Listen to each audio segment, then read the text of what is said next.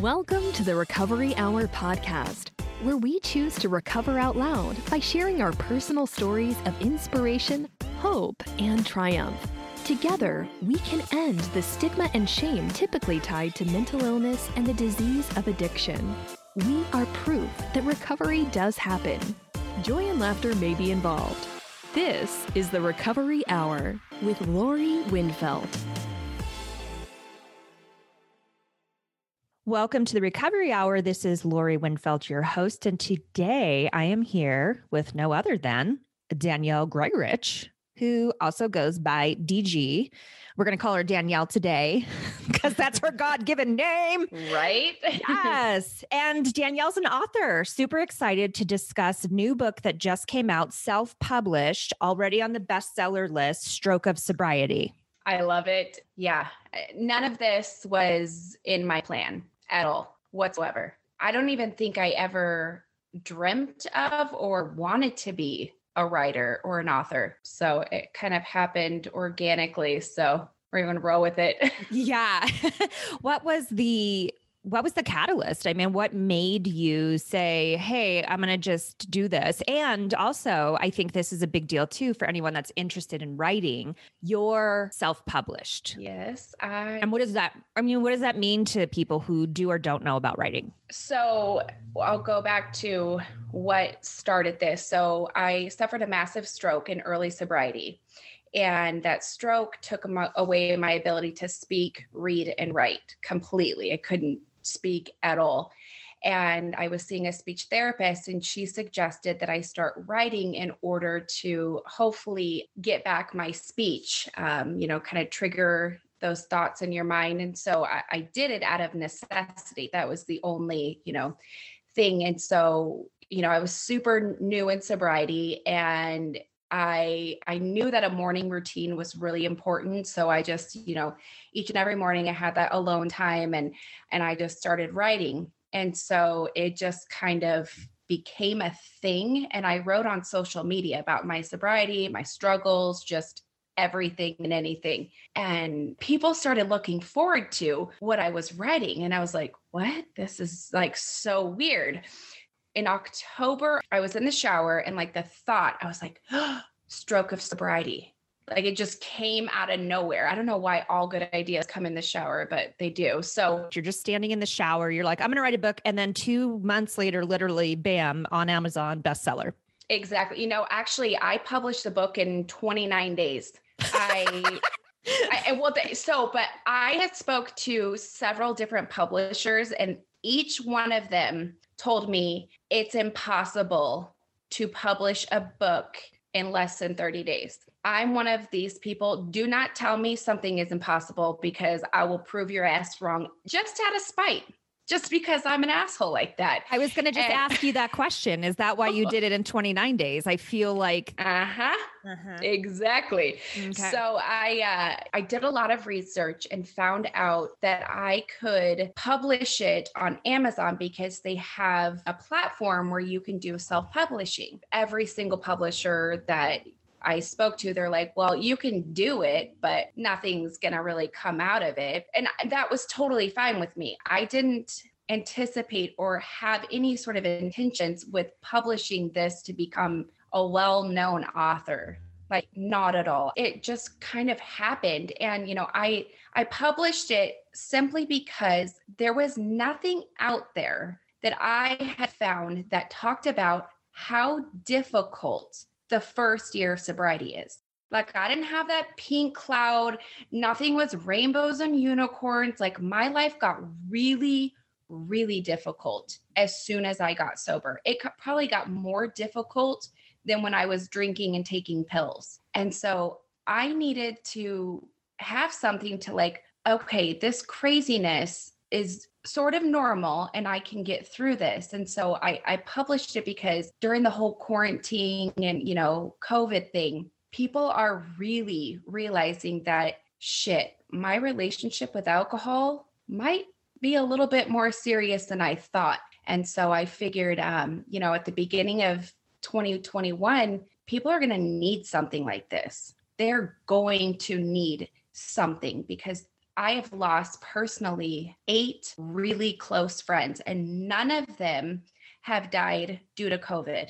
And I'm not saying that that's the thing, but that's just my reality. I've lost people either they drank themselves to death, or they overdosed, or they killed themselves. Wow. Since March. It sounds like you have a really high risk friend group. What's happening? I know, right? It's, a lot of, and it's so weird and it's just so tragic. A lot of these women who are moms, and they kept their drinking private. And I feel like as soon as everything got shut down, they weren't able to hide their drinking from their husbands or from their kids because everybody was home. And that pressure, because I know that pressure, that is a lot to handle. It is too much to present this facade. Like, I have my life together, I have my shit together. And, they just ended it because they didn't see any other way out.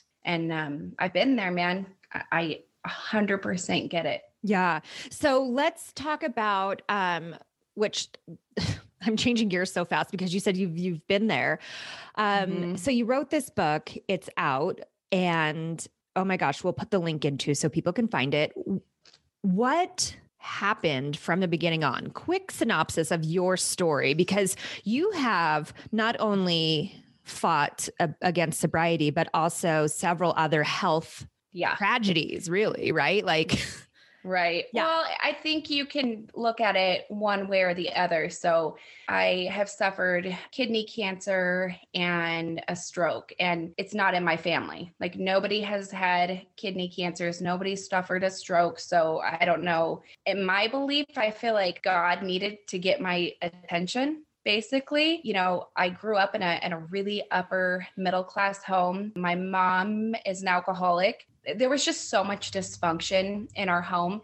And, we grew up in this really posh sort of neighborhood, and we were not allowed to discuss anything.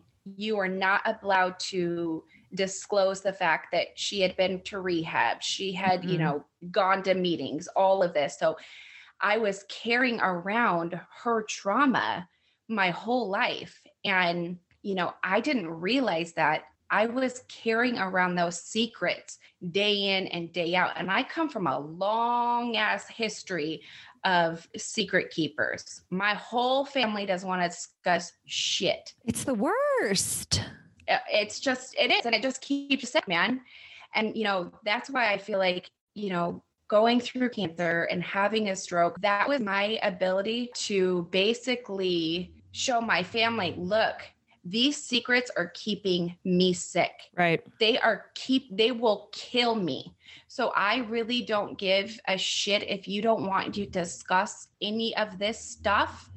I have to do it, because if I don't, I'm going to die.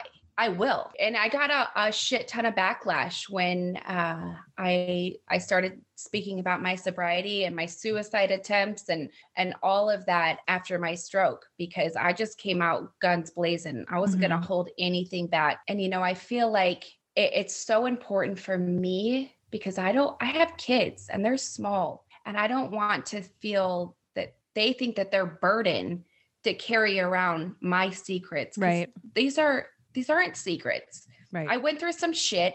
Everybody goes through some shit, and you own it and you walk through it. Well, and that's one of the things that's so interesting is you get more time under your belt in sobriety or recovery of any sort, whether that's substance, food, whatever it is, porn, gambling. When you get to a place where you can be open about it and comfortable with that, and then say, oh my gosh, these secrets I've been keeping, I almost made the kids do the same thing. And then now you're not. And I'm like an open book. My kids are like, Mom, stop talking. Right. Cause I'll just be like, oh, hey, yeah. And they're like, stop. Right. Totally different, and they're at ages, I have 2 teenagers and a 7-year-old, and they're at the ages where, drinking is a thing, Right. So I'm just like, it's like drinking gasoline. It's just, I have my son is in 7th grade.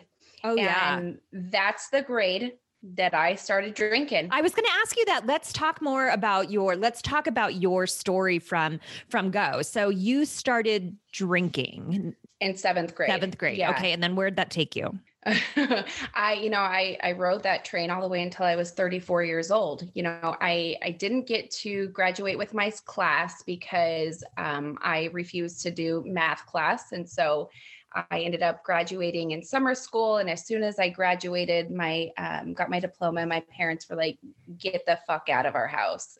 And I don't blame them. I was reckless and I was just a nightmare. And so I ended up driving my 1988 Honda Accord to New Mexico because I had an ex-boyfriend who lived there, and all my friends were going to college. They all had, full ride scholarships, and their parents were paying for the best of the best. And I had nothing. And so I just went out there, and I ended up realizing that the ex-boyfriend was an ex-boyfriend for a reason. And I found these guys who lived at a frat house, and they said, well, why don't you come and live at the frat house with us? You can be the house mom. And I was like, all right, free rent. Cool. Sounds great. And I did. And, shortly after living at that frat house, I ended up getting into a high-speed chase because I had been kicked out of a nightclub. I was escorted out, and I was sitting in my car, and all of a sudden I hear a knock on the window, and there was a cop. And for some reason, I decided to just take off. And so I was on a high-speed pursuit in my 1988 Honda Accord. To any listeners, I do not suggest doing a high-speed chase in a 1988 Honda Accord or any Hondas, period. And that chase ended because I smashed my face through a telephone pole, woke up in jail. It was just such a nightmare. And I didn't want to tell my parents because they had kicked me out, and I was not going to tell them shit because they didn't deserve to hear anything.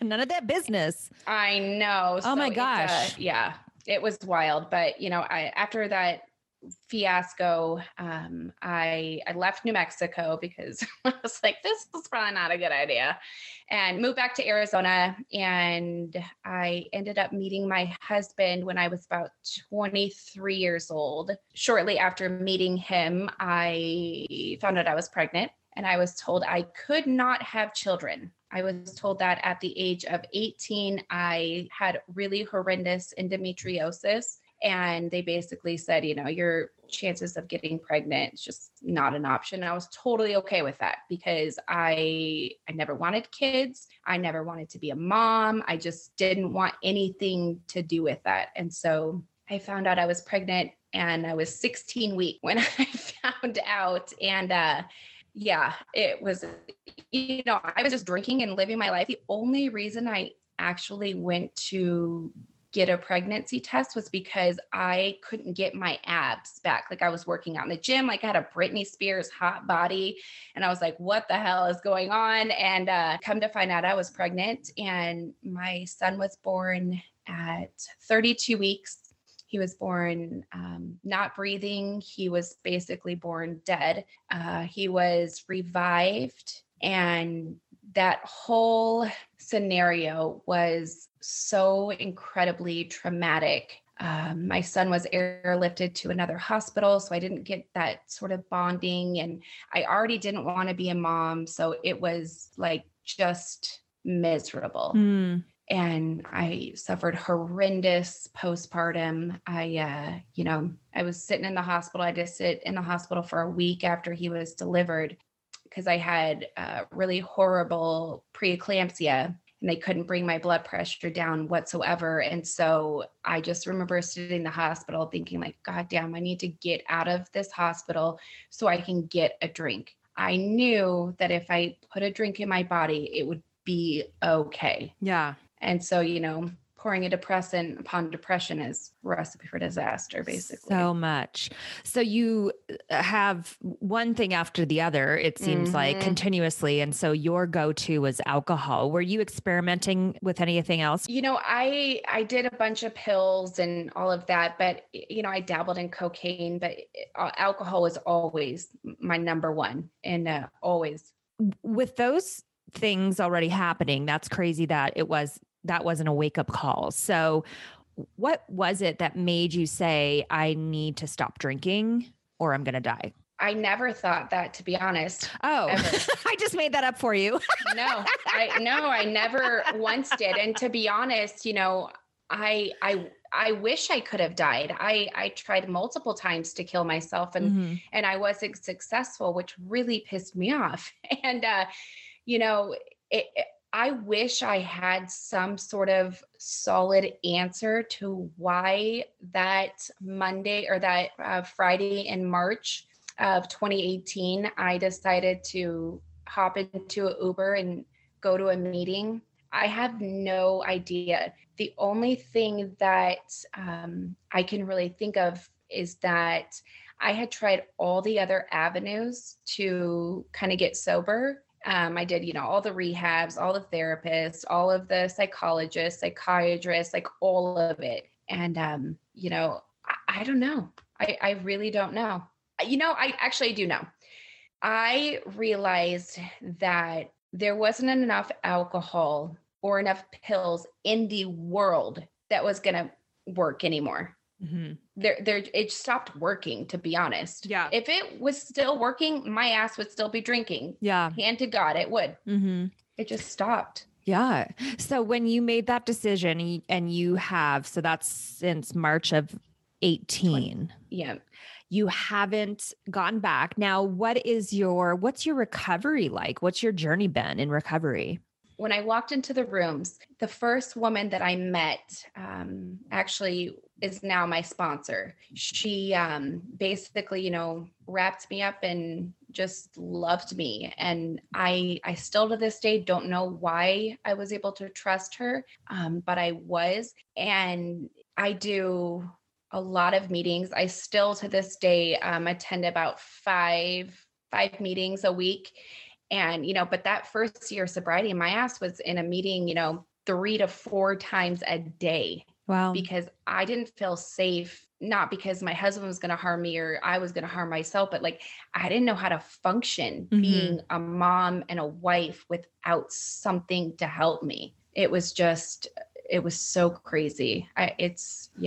So did you find yourself, or do you find yourself still at this point? Do you have any co-occurring disorders? It's so interesting that you asked that. So after I suffered the stroke. Okay, wait. Let's get to that. Okay. So your stroke happened during or after?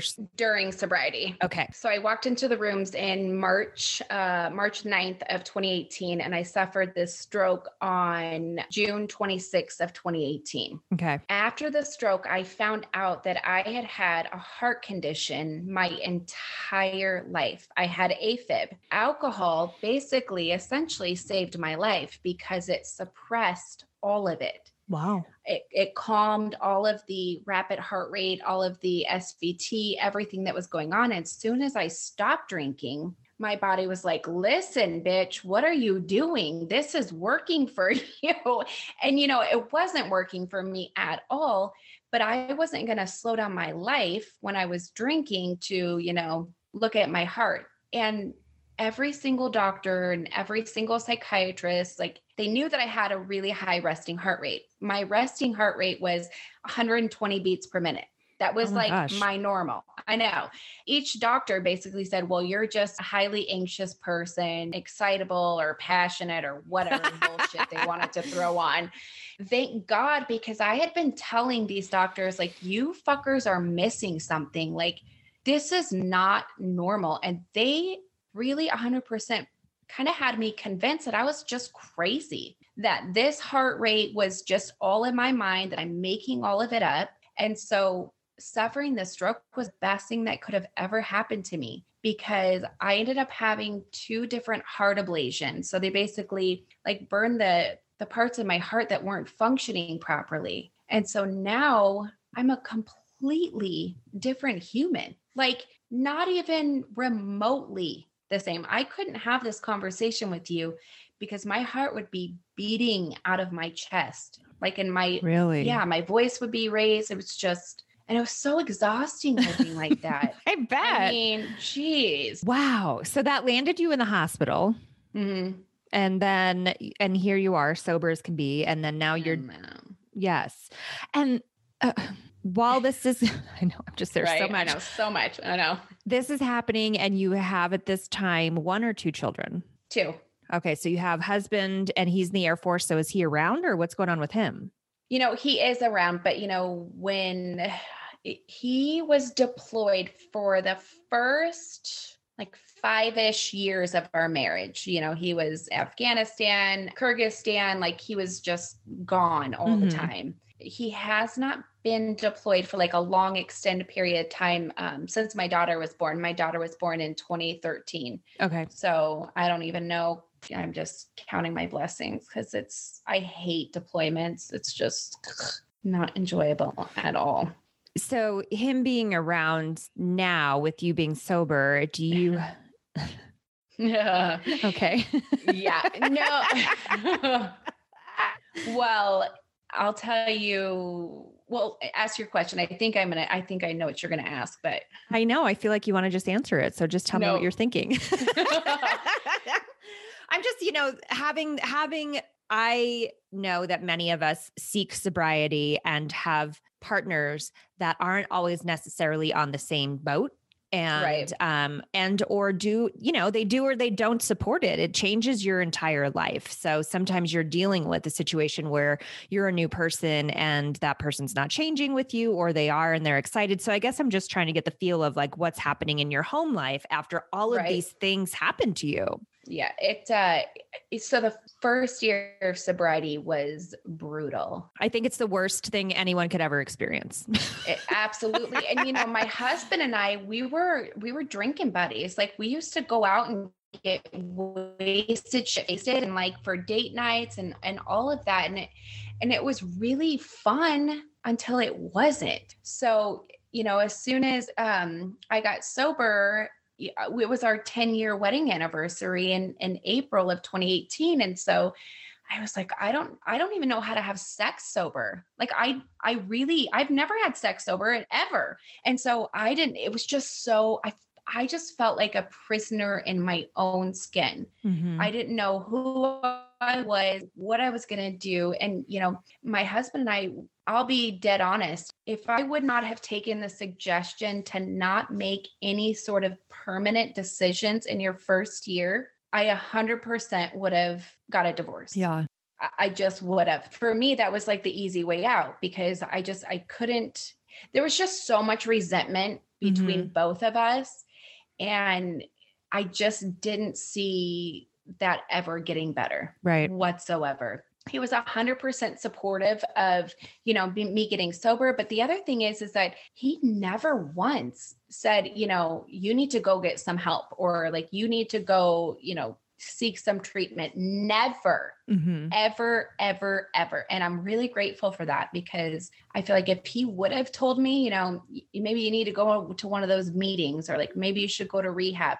I don't believe I would have gotten sober because I'm not the girl that say, if you're going to tell me to do something, I'm not going to do it. But if you let me, do it on my own, then it'll work out. And so now today, it took about 18 months of sobriety for he and I to kind of flow together and rekindle that love. I didn't believe that it was going to happen, but now today I'm just so madly in love with his ass.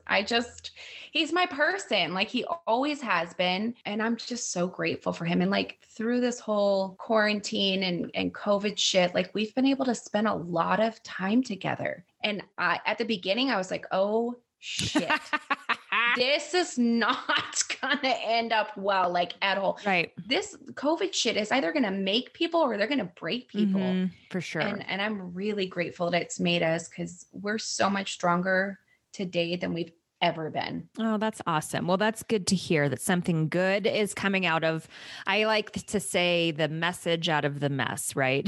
Oh yeah, exactly. Oh my gosh. So tell me about the book. Now you said you were in a place where you were in the shower, just thinking about it and all these thoughts and writings.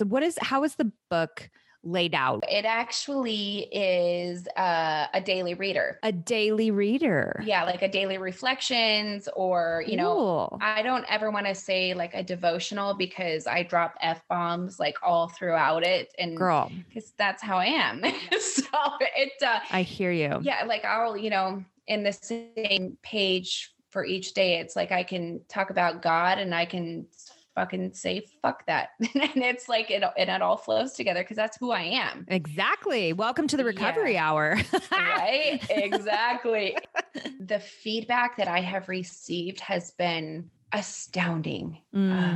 Because especially, I'm trying to think how I can say this without disclosing and giving away somebody's anonymity. Oh yeah. I have a family member who I never in my wildest dreams would have imagined that they were suffering the way they are. And as soon as I found out that they purchased the book on their own and how much it's helping them, I was shocked. And, you know, the only reason that I wrote it is because I just wanted to help one person. Right. That's it. Yeah. And then here you are doing that in your own circle. I know. It's just so wild. So wild. I love it. Well, I'm really looking forward to reading it. This all came down so organically that Danielle and I found each other, and the book is out and I'm like, I have to get it. So I'm going to work on that. Usually I would have looked at that prior to interviewing, but I mean, come on, let's get it. Who's got time to read a devotion book right now? Oh shit. We're not calling it devotion because fuck that. Right. No. Well, I'm really excited. I'm really excited to read it and to definitely get our listeners on board. We have a lot of people that come on and listen to the show that are looking for guidance in that first sort of couple months, year of sobriety. Yeah. And I have said this before myself. It is difficult. I hid. My best friend recently said, she's like, I didn't even see you. I didn't even think you liked me anymore. Because I was similar to you. I don't know that I questioned whether my marriage was strong enough or not, but I just am like, are we going to be married? Because like we go to the bars a lot. Right. Yeah. You're not going to stop drinking. Yeah. My husband still drinks. Yeah. Mine too. But he's a normal, like he just drinks normally. He'll buy like a 12 pack and he'll drink 2. I don't understand. I don't either. I don't get it. It's so weird. It is so weird. It's so weird. It's so weird to watch normal people drink even at this time. Like, right? Yes. And people not finishing their drinks. Like, what the fuck is wrong with you? You don't pour out beer. Why are you wasting that? I know. I hate it. Oh my gosh. Or I used to like the double pour. Like I would be down to like maybe half a glass of wine and then I'd pour more in and my husband would be like, you didn't even finish that. And I'm like, it's only a sip left. What are you talking about? Yeah. And I was always double fisting, always, because I'm afraid the bartender is not going to come around. You never know. You can't be sitting there without something. No. So what's your go-to now? What do you do now that you don't have that vice? I love speaking to people and I love helping. And I hate the word like helping, but I'm kind of a sounding board for people who are severely struggling and they just don't see any fucking hope. Yeah. They just feel like there is no hope. I'm one of those lost causes. And that was me. Like, I sincerely didn't believe that I could live my life without a drink or a pain pill. I really didn't. And I'm 100% living proof that like you can enjoy your life and still have, parties at your house and, still just enjoy it. Yeah. And I love my life, man. I'm surrounded by just remarkable people and great. People like me. Yes. I'm like, what?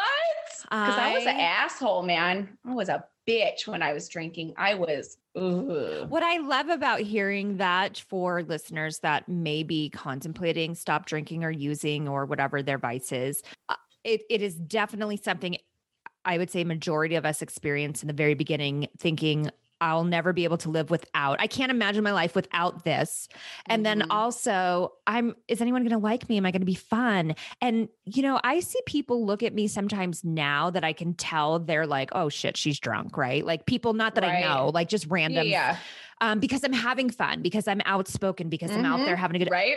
I probably calmed down more. Well, that's not true, but but you have to just realize, and for those people that's so great that they're in your life that you're an asshole to, that you expect, they know your heart, they know, and they love you and knew that they'd get you back. Right. 100% they did. And I feel like a lot of this, especially writing the book, I feel indebted to the people who stuck by me and who didn't give up on me and just continued to root for me, even though I didn't give them any sort of reason to even be remotely happy for anything that I did. I was not an enjoyable human. I was just a miserable bitch. And I was hurting so badly. And I wanted to hurt everybody the same way that I was hurting. Yeah. And I was good at it. I was good. So how, like at this point, now that you've gotten through that, and you said you have a 7th grader. So is that your oldest or youngest? Oldest. Okay. So you have 2 and then the hubs. Like, yeah. What do you think their experience is, knowing obviously the 7th grader probably has memories of you? Oh yeah. Yeah.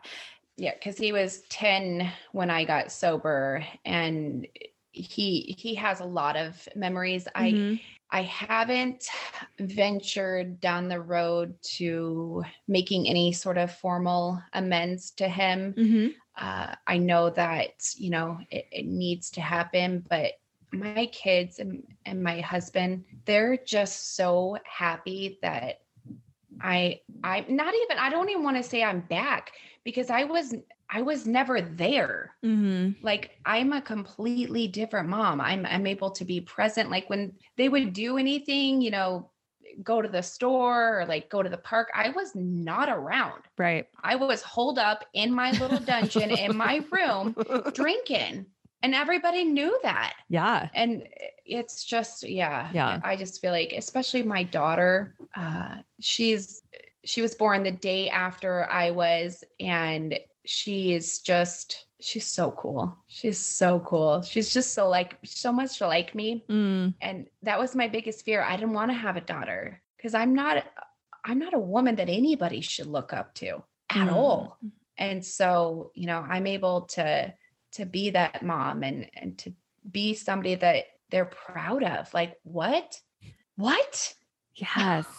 That's so great to hear. And such a great place to be in your own mind.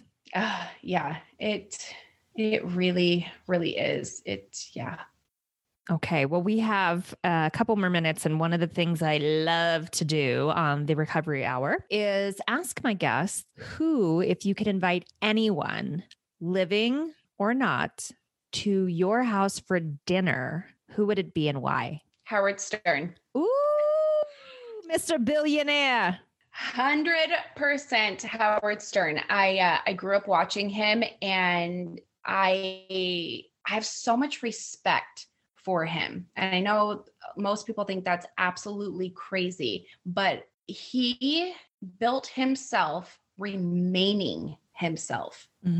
He is 100% authentic. What you see is what you get. And that's who I am. And I just admire him. And I hopefully, like, if he comes to my house, he'll bring like the whole, whack pack, and like, it'll just be great. And, hopefully Artie gets sober, and oh my God. Yeah. Poor Artie. Oh my God, man. Oh yeah. How sad is that? It's so sad. Is he homeless right now? I feel like he's homeless right now. I don't know. I used to listen all the time, and I totally get what you're saying. And not because of any other reason other than I just have no fucking time to do anything, but I was a listener for a long time. I love that. Yeah. And just the authenticity, because, there was a long time ago that you couldn't say what you thought. especially us girls. Exactly. So it's nice. I do. And he just signed a big ass 5-year contract with Sirius because he made Sirius what it is. Right? Yes. Okay. Yeah, Our Howard, maybe you'll listen to this someday. I know, Blaze. Read her book and listen to my podcast and we'll be really happy bitches. Yes. Indeed. I'll show you my boobs, Howard. Oh, listen to that. Boobalicious. I'm not above it. She'll do it. Like he's never heard that again. He's never heard that. See, even sober, my ass is crazy. I'll still flash your ass. I don't need booze. Come on. It doesn't matter. Let's do it.